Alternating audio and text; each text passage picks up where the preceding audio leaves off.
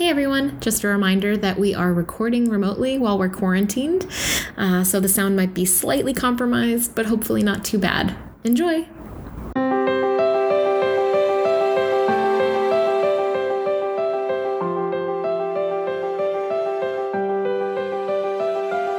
Welcome to Feminists Without Mystique, a podcast where we process politics, sex, and the unrelenting fire hose of bullshit in the news through an unapologetically feminist lens. Each week, we'll vent about the news, go deep on one important issue, call out terrible things happening below the top headlines in a segment called We See You, and then we'll end with something hopeful.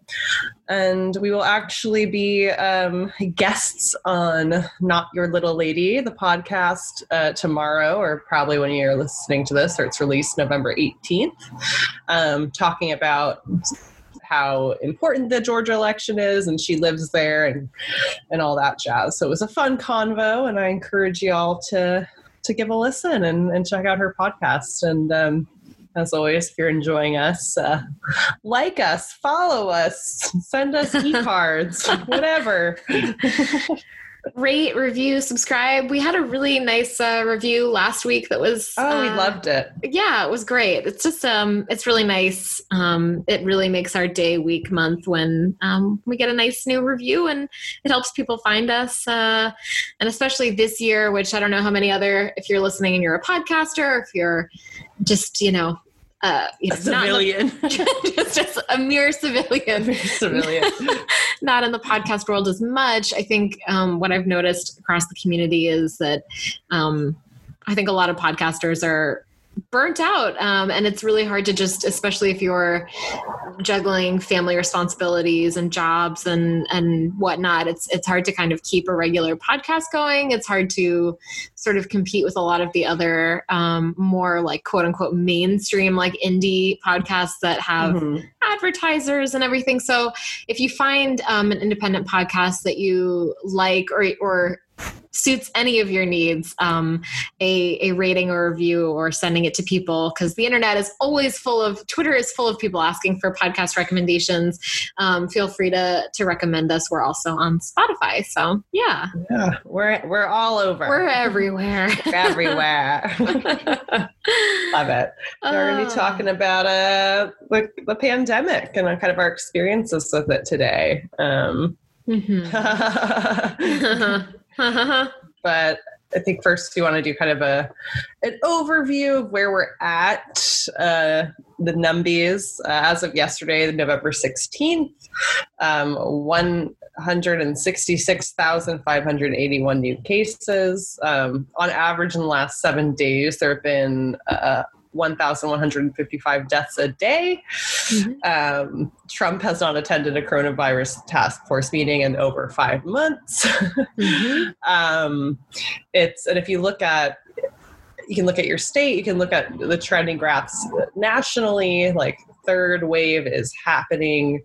Just anecdotally, my uncle in Nebraska ended up being hospitalized with COVID. He got the plasma and the remdesivir, and then he was discharged. Now his wife, my aunt, has COVID, and so we're kind of waiting to see if she'll need to go to the hospital or what. But it's happening now. Then I had a friend who was worried about having COVID, tested negative. I wasn't sure if they were actually negative because he felt like they were symptomatic, and we were talking before we started recording about this sort of infographic going around that talks about the risk of getting COVID from a gathering of 10 people on Thanksgiving. And I think in King County, which is where Seattle is, and other places in Washington, it was like 1 in 11. And you were saying in South Dakota, it was like 90 something out of 100. Yeah. Yeah. And as of a few days ago, it was 1 in 300 and something people in the country had tested positive for COVID within the last week. Like it is happening. And we, because of who is in charge still, not really making leaps and bounds. So state by state, even places like Iowa, where they used to be very opposed to things like mask mandates are starting to come around, which is good. And then here in Washington state, we have new restrictions So we're kind of going back phases to try and curtail this because, I mean, people argue that the fatality rate is low. It's not that low. And even if it was, the amount of people that get hospitalized mean that resources are tied up. People can't get the help they need. Medical staff get burned out. Like, it's just, we can't just pretend it's not happening and wander around. You know, we have to make some real moves. Yeah, it's really scary, especially just looking at the overall case rate. I mean, we're far above the peaks of April, May, and then the peaks of July, August. We're way above that. The cases are up 82%, according to the New York Times, in looking at over the last 14 days. Deaths are up 40%. And hospitalizations and deaths are like a lagging indicator of what's going on. So it's going to be really scary if people don't heed the warnings about not gathering for Thanksgiving and things are allowed to kind of continue. What is going to, how much more we're going to see. I mean, by 1-2 weeks from now, it's already looking really bad in terms of hospitals filling up. I think the Switzerland's, all of their intensive care beds are full at this point, which it's just really scary. And a lot of hospitals are trying to plan around having hospital beds completely filled up because, and that means having to delay other life-saving procedures, other therapies, for cancer patients, and just trying to keep people out of hospital beds as much as possible so that people who need care for urgent COVID care there's space for that. But it just has all these other downstream effects on other people in the healthcare that need healthcare. It's extremely frustrating that we are just continuing to see I wrote in my notes something about one theme of the Trump presidency and Trumpism. Pardon me. Sorry. Oh, bless you. Should have muted myself. Continue. No.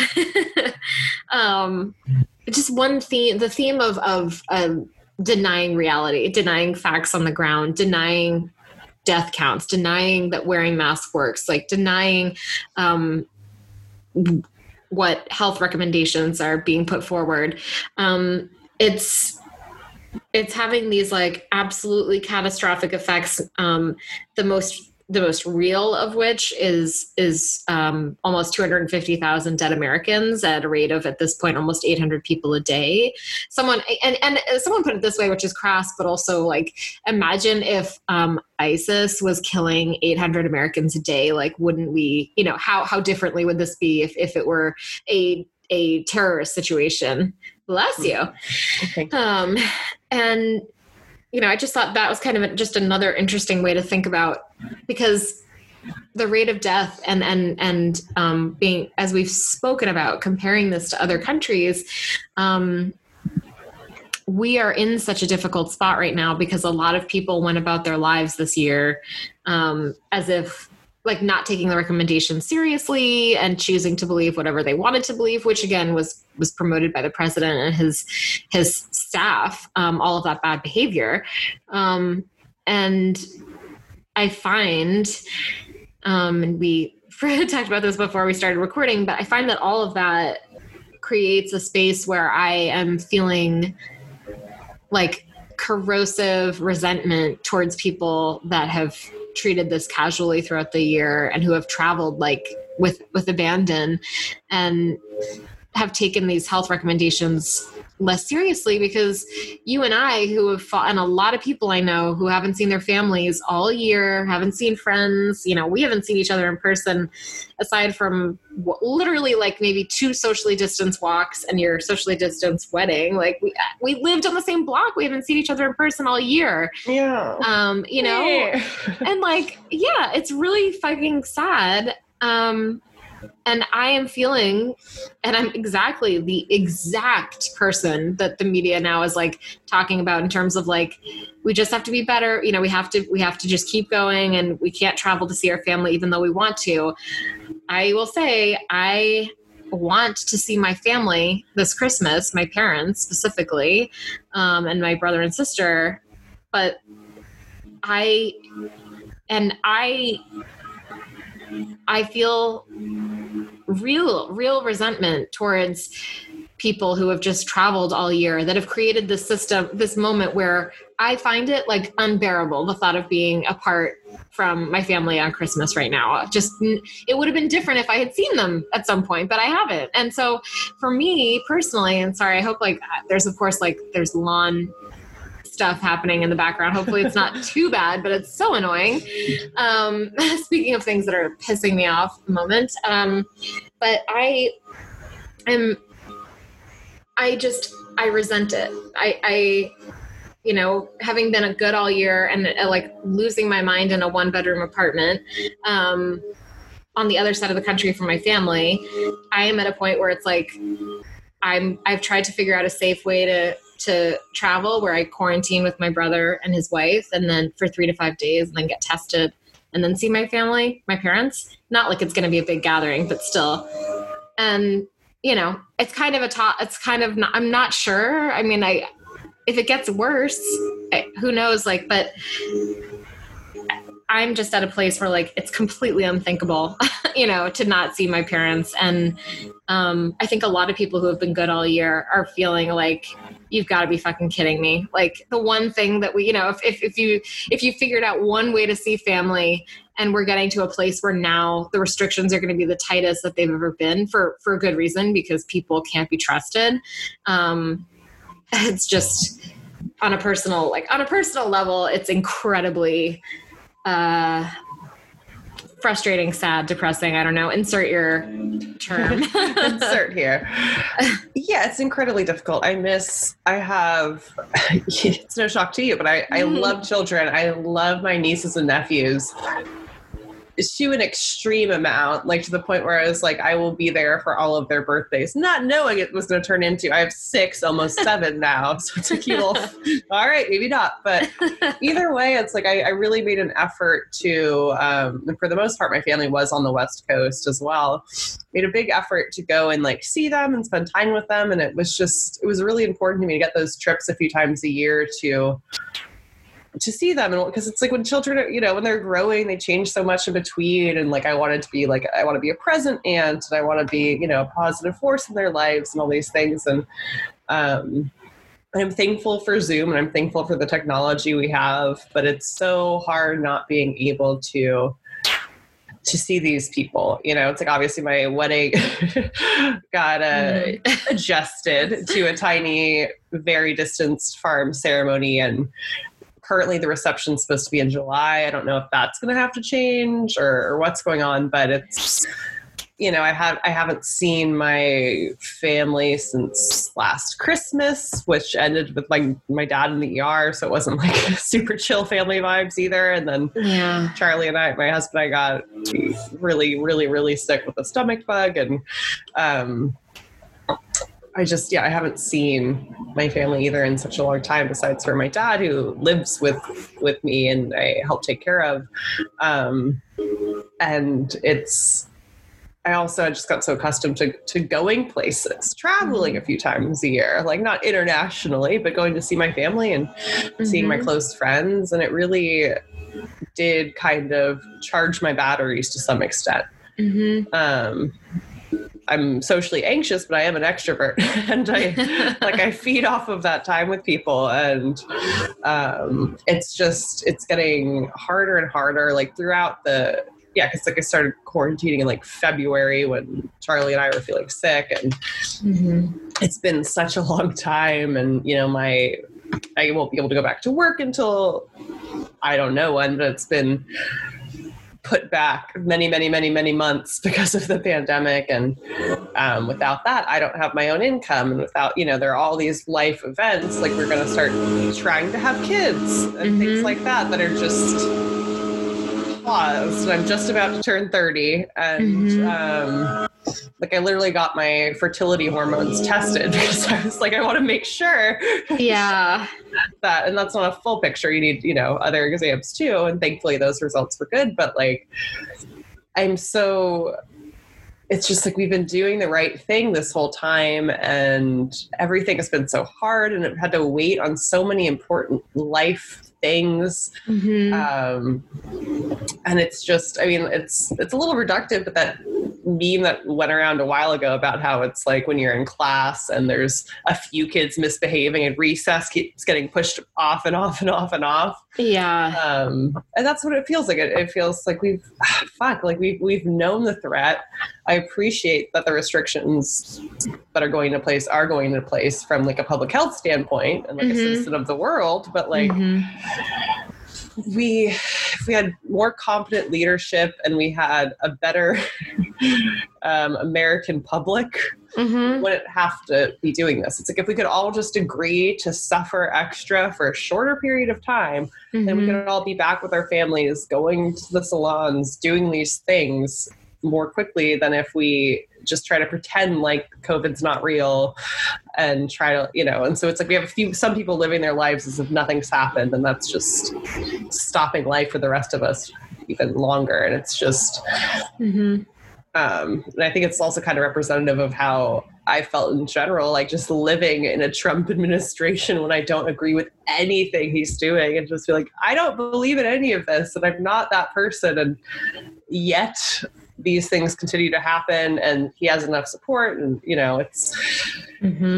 just this total lack of control and just doing the right thing and it not mattering, which is difficult because it's just like the ups and downs, and I use ups generously, of the pandemic. It's mental health wise, like I'm not in like any like serious depression bouts or anything, but I definitely in the pandemic have just had like depressive episodes here and there. My anxiety is like 1,000,000%. I have nightmares literally almost every night.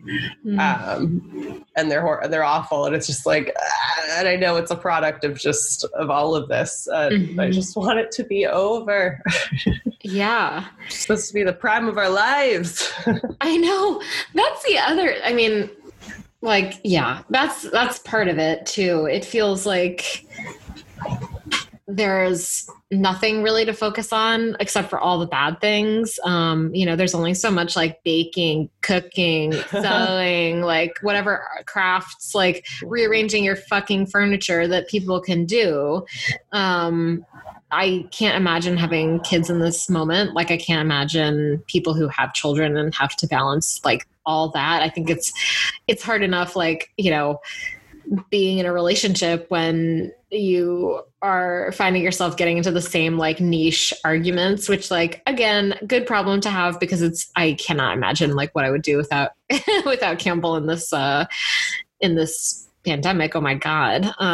But you know, you just find yourselves like just falling into the crevices of like treading the exact same ground on like dumb arguments, you know? And, for me, my anxiety totally through the roof, and like fixating on very specific things, that it's just like, I feel very, we're all feeling suffocated, but it's very hard. Like, yeah, I'm very lucky to have a job that I can work remotely. But I'm also in a space where I'm just trying to figure out like at 30 kind of what I want to spend more time doing and how I want to, like what is next for me professionally? Like, should I check out like grad school? Should I like really pivot? Like, which direction should I pivot? It's really hard to to like be able to know that or feel any inkling in any direction when you're just like stuck at home all the time and when hiring is so shut down. And to feel like part of what I really liked about my job was the people interactions, and not having those face-to-face interactions with the people I work with has been actually like a lot harder than I thought it would be. It's definitely just like very sustaining to be able to to be able to have that interaction. I mean, which is probably something that I would have never been able to carefully identify before the pandemic. I don't know. I think I'm an ambivert, but I was thinking too about how like I moved to Seattle, as you know, right before Hillary lost the election. My God. Oof. And like I had been in New York for 8 years and had what felt like just like, I mean, it was like extrovert central station. And I was just like constantly firing on all cylinders, like at work and socially. And there was like a lot going on all the time.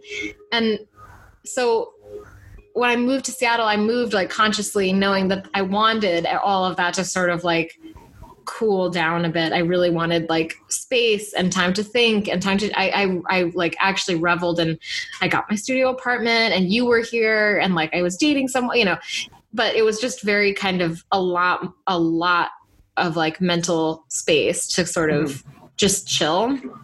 But if that had already started to kind of wind down and my needs for like more people and more stimulation was sort of already on the upswing before the pandemic, it has really like gone into overdrive at this point, thinking like, I've had the piece. I need like the other side of the pendulum. And that sort of affects I think that's going to affect probably for a lot of people, decisions we all make in the coming years about where we want to live and what we want to do. Yeah, it's a whole lot of things. It's like, I mean, theoretically, I mean, one good thing potentially is that it looks like we have 2 really promising vaccines potentially from Pfizer with looks like 90% efficacy, and then Moderna with 94.5%, which Dolly Parton donated a shit ton of money to. And what a queen. We should have an episode where we just like fucking celebrate her. I love her so much. She's so great. Yeah. And so it's just like, oh God, I hope those vaccines work out and that we can get them distributed and get out of this. But there's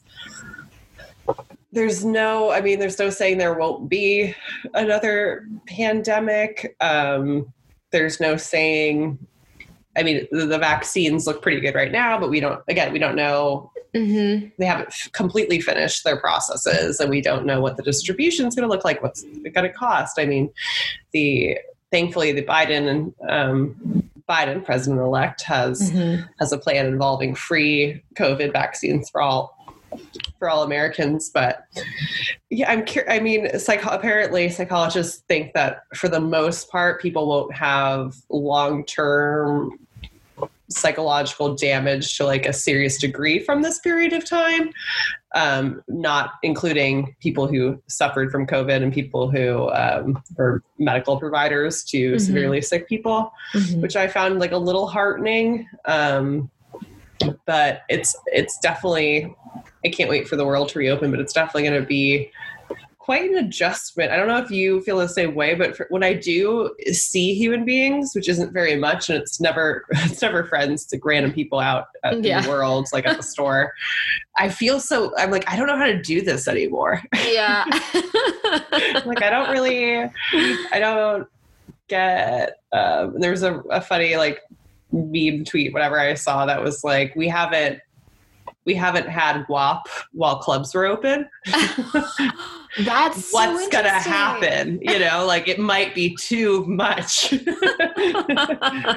I thought was funny. But I do think there's going to be like sort of when the world reopens, there will be kind of an adjustment period. But I can't wait to see the people again, because it just feels like I'm losing. I mean, I'm grateful I'm not sick with COVID, and I'm grateful that my immediate family has not gotten COVID, and you know, I'm grateful that I'm safe and all those things. But even with all that said, I'm still having a real hard time. Yeah. Yes. It's I just really want to be around human beings again. Yeah. The ones that I choose to be around, and yeah, it's like the world pressed pause on our lives. And I want the play button. Yeah. Yeah. And we just had even the people, my bosses who are in infectious disease sciences, like, even when they warned, like when this was starting, and my boss sort of sat me down and was like, FYI, this is going to be really bad. That seemed like, I heard him and I believed that he thought he was right. And I believed that it would be bad, but I even in his estimation where he said you might be working like remote for a few months, I was like, that's just like, none of us, he said a few months. It's like, it's going to be over a year by the time, it'll be a year and a half, possibly forever. But it's crazy to me how, it happened so quickly. You and I, we didn't know when we were recording our last in-person podcast. Like, you jokingly said something, I remember, like when you were, I think you guys were sick, but it was like before quarantining was real, but you were like, just because like this COVID stuff. Yeah. Hit Seattle pretty early. Yeah. Yeah. You were like, we're just gonna, so we did it remotely the first time, and you were like, and then you were like jokingly like, or maybe we'll just be down the street recording remotely for months. Like, ha ha ha. And I was like, ha ha, no. It's like, no, it'll be years.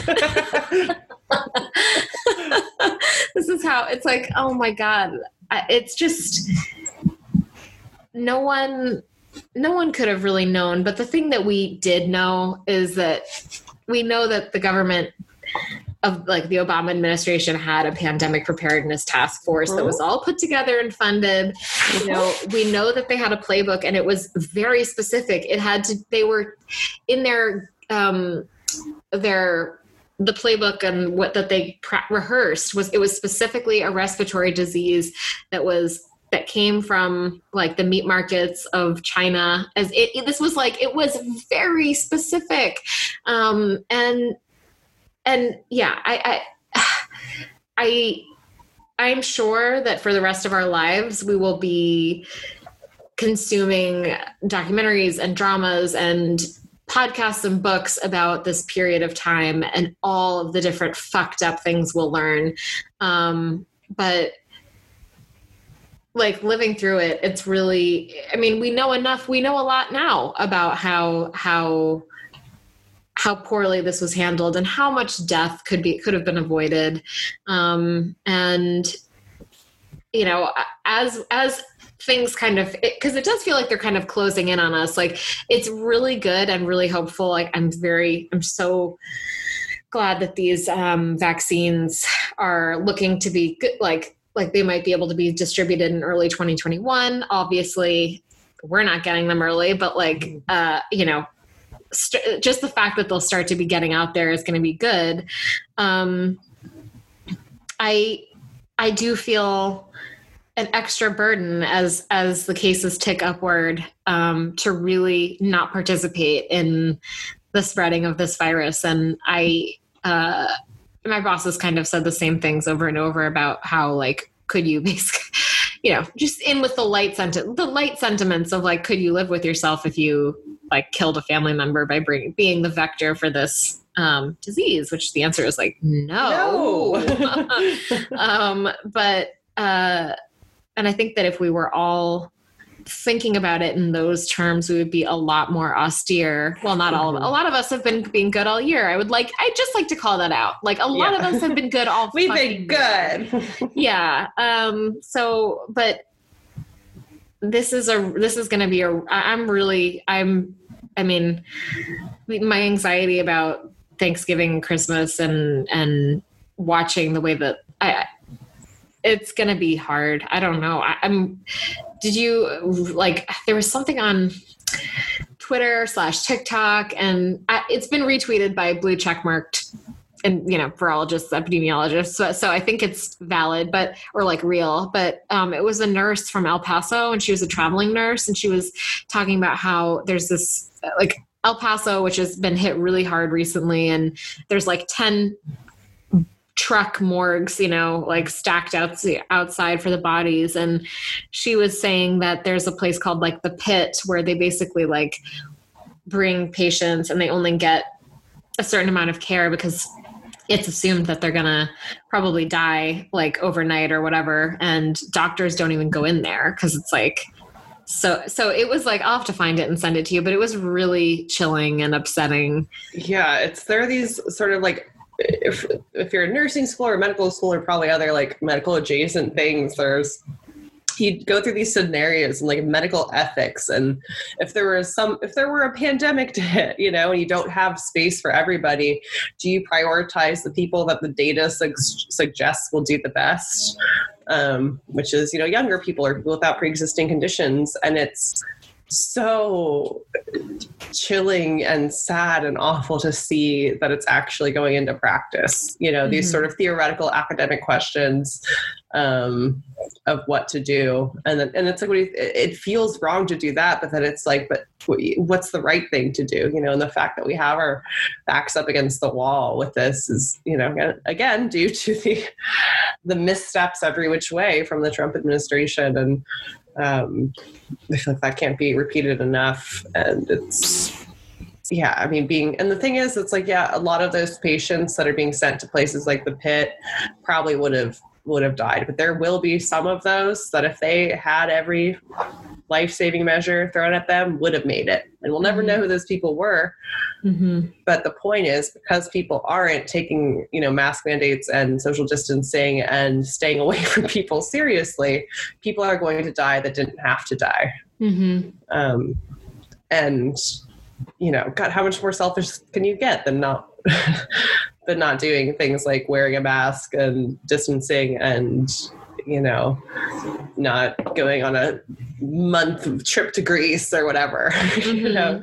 Because the reality is like, you might not ever know it, but you could kill somebody. Yeah. Or many somebodies, it's like there's some super spreader events where no one from the actual event dies, but then you look out and dozens of people have died because of that event. Like that wedding in Maine. Yeah, exactly. Yeah. So it's, on one hand, it's deeply, deeply, deeply depressing and difficult beyond words to be kind of like existing this way, especially when you have for so long, like we've been talking about. But it's also important to keep doing it because it's awful and it's unfair that people not participating in these measures have made it go on so much longer. But mm-hmm.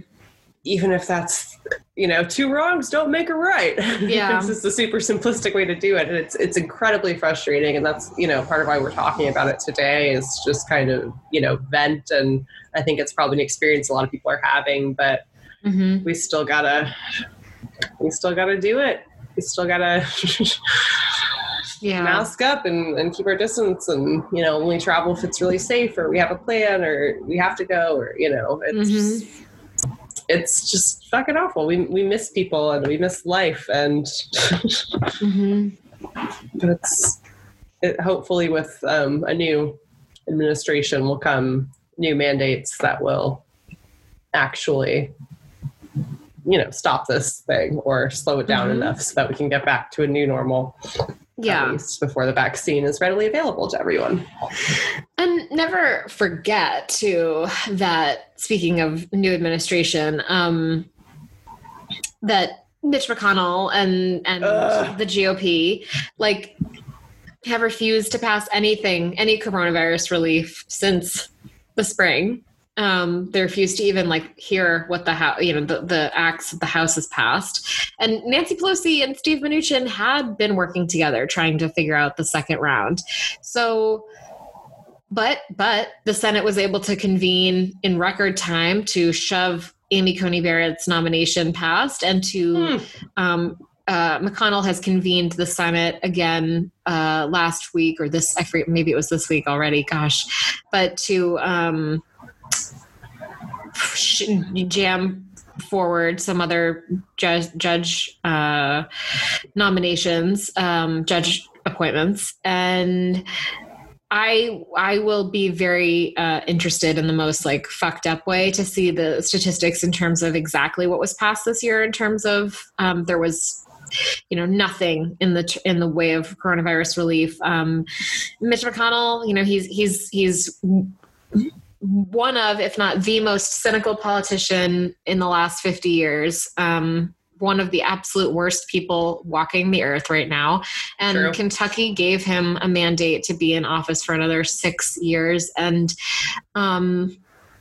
that's appalling to me. And it's absolutely something that just like,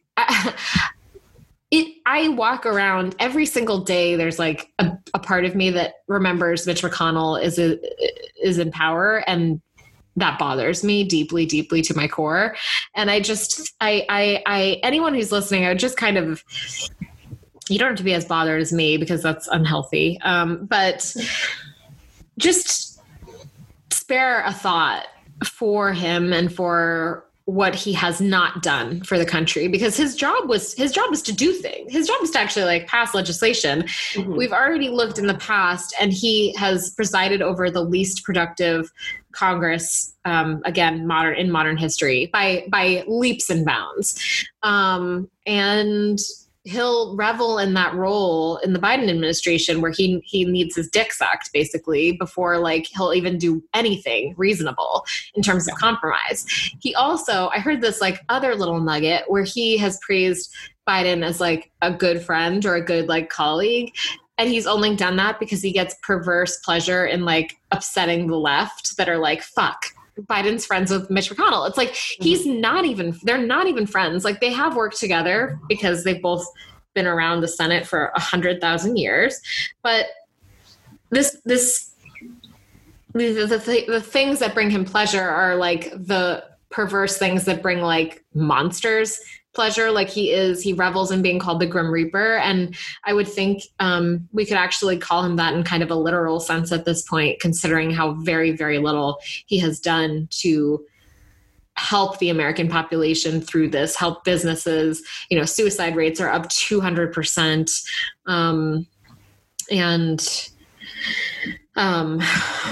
It's just, I just, let's not like lose sight of these other peripheral people who are so bear an extraordinary responsibility for the situation that we're in right now. Yeah, Mitch McConnell is an evil sack of shit. And actually, and speaking of the question of just like suicides being up 200%, because that was making the rounds last week on Twitter, and like. I think that's another thing that's really like even as we're talking about it, like I have a headache. I should have brought Advil because like the conversation is just, there are so many different tendrils to this, but I find that I really am thinking and hoping for the best for my ex-boyfriend, who I think in a very, again, like weird way got, like the pandemic is almost like what maybe if you had asked him like 2 years ago what he wanted, he would have been like a global pandemic so that I don't have to see anyone and I can just play video games and like not do anything. And I've been thinking a lot about sort of that. And I think like, he can't be the only one, but like just people who, I to some extent was like, I am not traveling on a plane and like through April of 2020, like until April, I'm not traveling because like I need some time at home, mm-hmm. But I think that there are a lot of people who generally think that they want the space to be left like fully alone, but ultimately that's not what they want. That's not what's best. And so checking in on people when it's appropriate, just because like anyone who's living by themselves right now, it's just, we're all getting less support. So it's important to kind of check in on people, I think. And because even for people who had no history of mental illness before this, which is certainly not me, but even for them, like they're experiencing depression, anxiety, all kinds of mental health issues that they never experienced before because of just the kind of bizarre, ever-present nature of this pandemic. And so for people who have histories of mental illness or people who were actively struggling when this started, God, I mean, it's just, kicking you when you're down. So yeah, I think it's important for us all to kind of check in on each other. It's hard because it's, in a way, this whole experience is somewhat unifying because it's like we're all alone together, those of us who have been, doing what we're supposed to be doing. But it's still incredibly lonely, and it's, it's hard because you want to see people in person and you want to give them a hug and you want to like hold their hand and you can't do those things. And it's also hard because it's like we're all individually struggling. So it's extra hard to reach out to people because it's like, I don't have any tank in my, any gas in my tank. How am I going to? But I do think there's some beauty in how certain people have kind of, taking care of each other. And I think it's important to, think about the people in your life, and maybe you should send someone like a little funny GIF or this or that, or just check on them because it's hard for all of us. And for people who are already struggling, it's, tenfold harder, like you said, with the suicide rate. So yeah, hard times. Rough.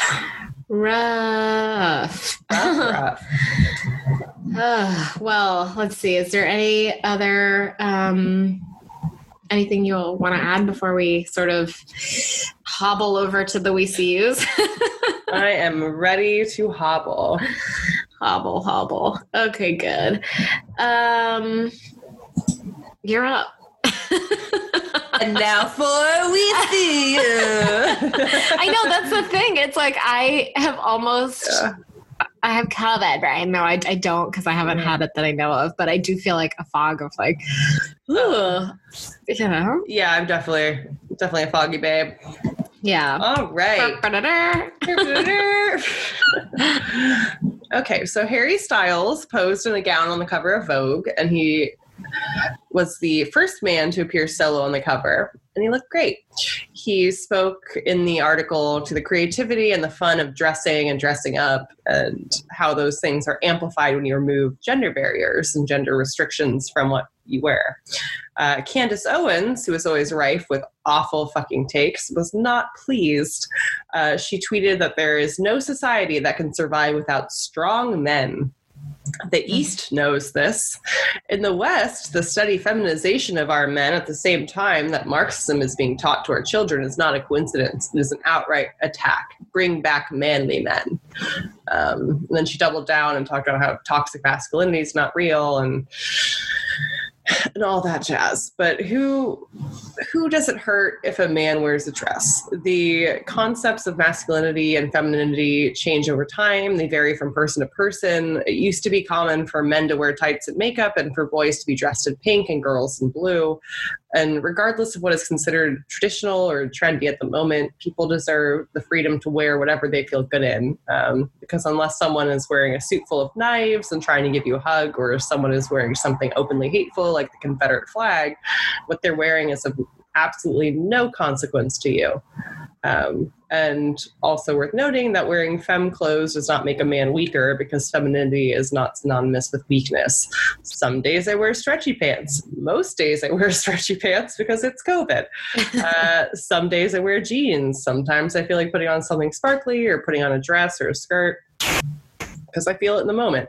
And men should be able to wear what they want to wear too. People like Candace accomplish nothing. All they do is promote shame and guilt. I'm glad kids can see cool musicians like Prince, Bowie, and Harry Styles challenging the gender construct. We need to let go of the idea that something is lost or destroyed when we don't limit things based on gender. We see you, Candace Owens. Ugh, we see you. Trash. That's just such a trash take. Yeah. Those pictures were so cool too. Like, oh yeah, he looked awesome. Very high fashion. Yeah, it was like, oh, good. A little breath of fresh air. Okay, this one really got me yesterday, as you know, because I texted you about it. But in Denmark, the decision was made to basically cull, but AKA slaughter, 17 million mink, and to slaughter them because there's a potential, because mink have been found to be able to contract coronavirus and give it back to humans. And the concern is that when the virus travels from a mink back to a human, potentially it might have the effect of mutating the virus in a way that makes a COVID vaccine ineffective, which is obviously a very serious thing. And that's a problem that we should try to avoid. But this really stopped me in my tracks. First, because I was like looking at the top picture, which is of a mink just looking out with their little paws, like that look, I don't know, just like looking out, like about to be fucking slaughtered for no reason. And I mean, obviously not for no reason, but for like, it just kind of just the magnitude of COVID in so many ways is already hard to wrap your brains around. But killing 17 million live animals because of this sort of like potential for an invalidating of a COVID vaccine, but without actually like the science necessarily fully behind it, and without a legal basis, which they've now admitted that it was a rushed plan with no legal basis, seems like wildly inhumane and irresponsible. This was also news to me. Just this whole like mink population of Denmark was news to me, because I thought that like we were done with mink killing, like farming them for their fur, for mink coats and stuff. I thought that was done. I thought that this was like a vintage thing that we stopped doing. But like you brought up, it might be over in the United States, but not globally. So I just feel like it's so horrendous then. It makes it even more awful that we farm and like breed these animals for the basis of killing them for their fur, and then just need to kill the entire population because of a problem in terms of them possibly passing COVID back to humans. And it's just, I would also just caution people, if you're going to Google this, just to be careful, because there is like not trigger warnings, and there are just like pictures on the BBC and the Independent and all these different places of just like mass graves of just dumped like minks. And it's just, I just like, it really hit me, and it hit me in some kind of way yesterday. And I just, had to bring it up as OACU. It's so troubling to me. We just, humanity, it was definitely, let's talk about a pandemic low point. It just felt like, God, we just create problems and devastation wherever we go, don't we? So we do. To Denmark, culling their mink, we see you. We see you. So Georgia Secretary of State Brad Raffensperger said that Lindsey Graham asked him whether he had the power to reject certain absentee ballots, a question that Raffensperger interpreted as a suggestion to toss out legally cast votes. Raffensperger is a Republican himself who wanted Trump to win the election and said that his family has received death threats. He's also said that he's faced pressure from Republicans, not just Lindsey Graham, who want to see Biden's lead in the state reversed. They want Trump to win, but they know that he can't do so legally. Specifically, Lindsey Graham asked whether political bias might have caused elections workers to accept ballots with non-matching signatures, and whether Raffensperger could throw out all absentee ballots in counties that have higher rates of non-matching signatures. Graham said that the accusations are ridiculous and that he was just curious about the process. Curious. Just curious. He just has a thirst for knowledge, Lindsey Graham. Like, LOLK, like you have no credibility. You've been caught in pretty huge lies. Remember like the whole Supreme Court nomination thing? Yeah. So once the... let's see. Trump's administration has done the opposite of drain the swamp, and creatures like Lindsey Graham and Mitch McConnell are perfect examples of this. They have no loyalty to their constituents or to democracy, but rather beholden exclusively to their own interests. If counting every vote is scary to you because that means you'll lose, then that's just too bad. Democracy means counting every vote and choosing country over party. We see you, Lindsey Graham. Fucking... douche nozzle. God, he's worse and worse by the day. Oh my God. Remember when he had dignity at one point, like years ago? Yeah, he gave that People up. took him seriously. God, what an awful person. Another person that we just gave, South Carolina just gave him another 6-year mandate to. Hiss. Boo. So Vox has reported a new study by the University of Texas at Austin researchers that 80% of those who died of COVID in Texas county jails were never convicted of a crime, which is just devastating. 80% were not of people who died were not convicted of a crime. There are over 230 people who have died in Texas's correctional facilities. And this is not even, this is a problem that has also extended to a lot of county jails throughout the country throughout COVID, where states didn't take COVID very seriously. And when we think about what we're doing to protect the most vulnerable, prison populations are certainly the most vulnerable. And they have become just like hotbeds for the virus. Rikers Island, the rate of infection there was 9% compared to 2% in the rest of New York City. In Michigan, 10% of prisoners and 21% of staff tested positive in the spring. And that made their outbreak even worse than Rikers or Cook County in Chicago.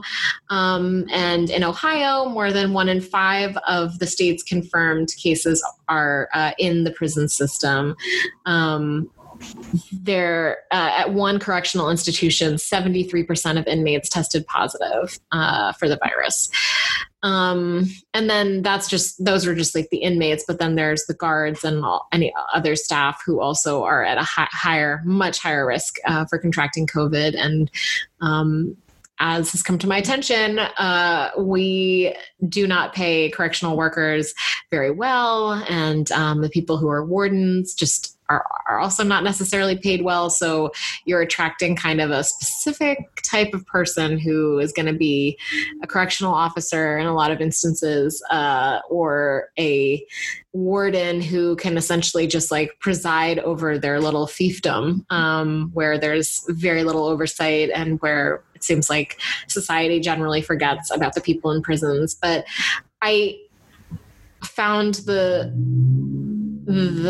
sort of all of the statistics around COVID in prisons are distressing to say the least. But when people are not even convicted of a crime and they're being held, which there's a huge problem with that. And John Oliver has talked about it in a very accessible way, but just the way that people are held.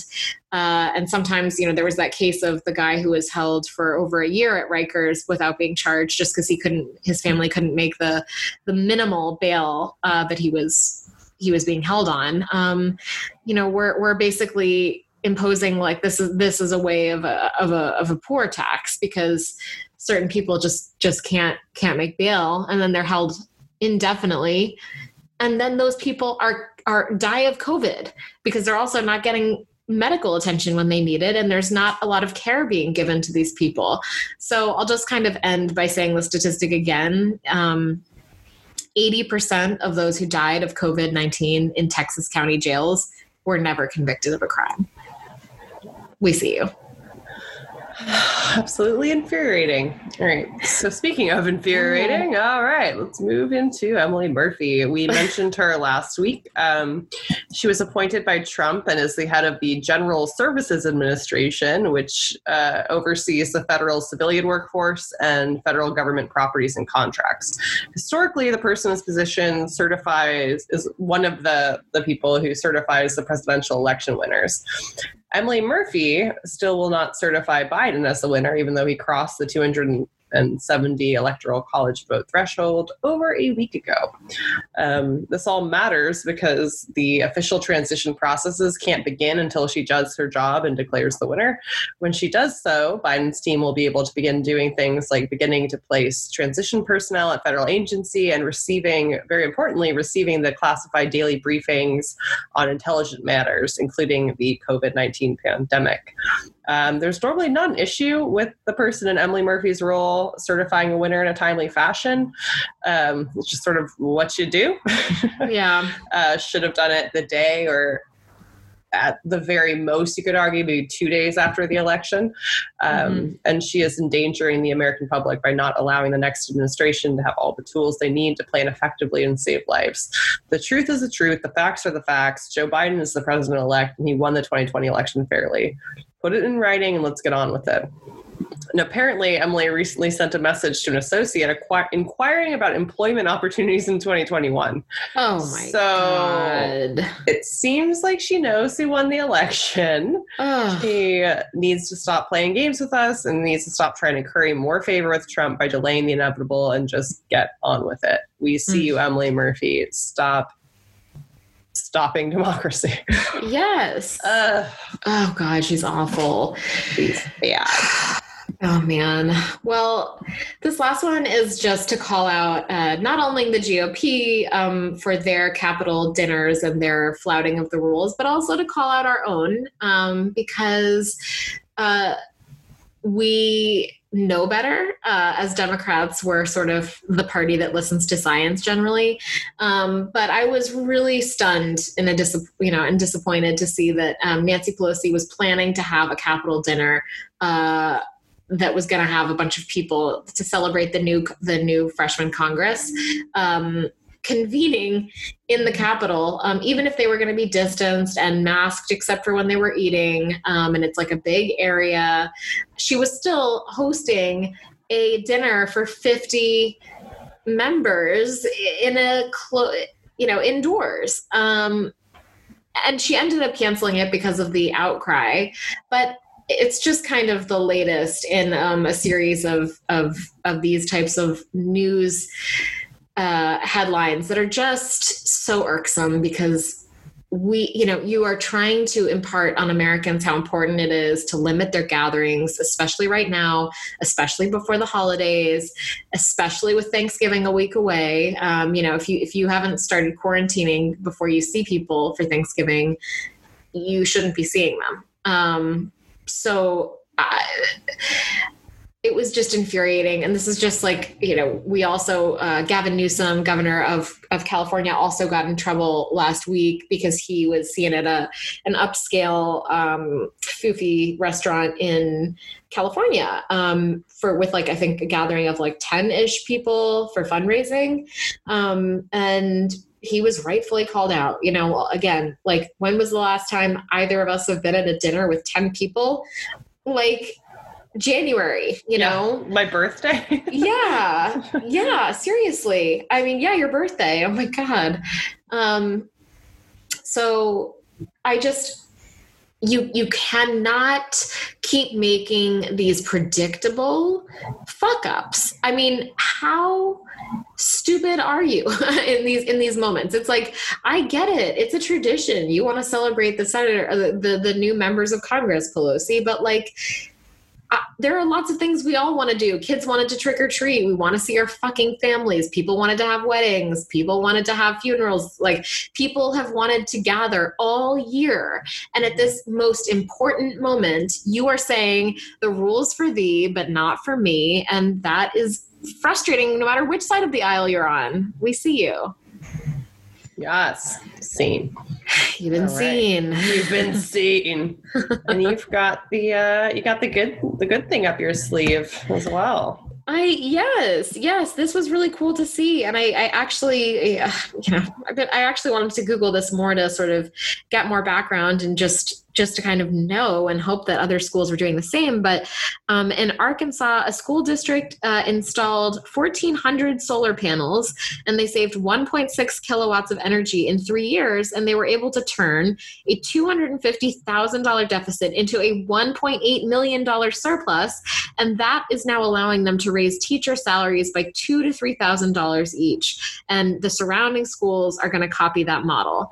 And this seems to be so exciting because it's showing it's prioritizing both the education and the salaries of educators and the environment. And seeing that actually installing solar panels is going to save energy, which then saves money, which can then be translated into dollars for the schools and to pay teachers better, which is just really, really exciting. And it's a success story that I'm glad that other schools in Arkansas are looking to replicate it. And that's an exciting little piece of news. Yay! Yay! I know, a couple of good things all wrapped into one. We love to see it. We love to see it. Well, I hope everyone's doing okay out there in COVID world, and let us know how you're coping, how you're doing, and we'll be back at you next week. Yes, we will.